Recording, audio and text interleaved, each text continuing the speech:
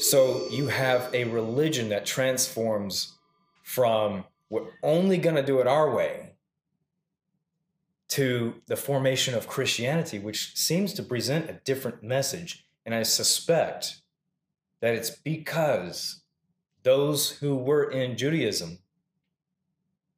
that wanted to still, remain Jews or whatever, just kind of revamped what it was to be a Jew and went along with the Hellenistic influences at that time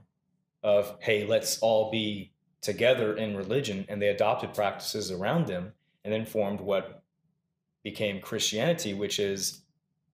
give to Caesar what's Caesar's and give to God what's God.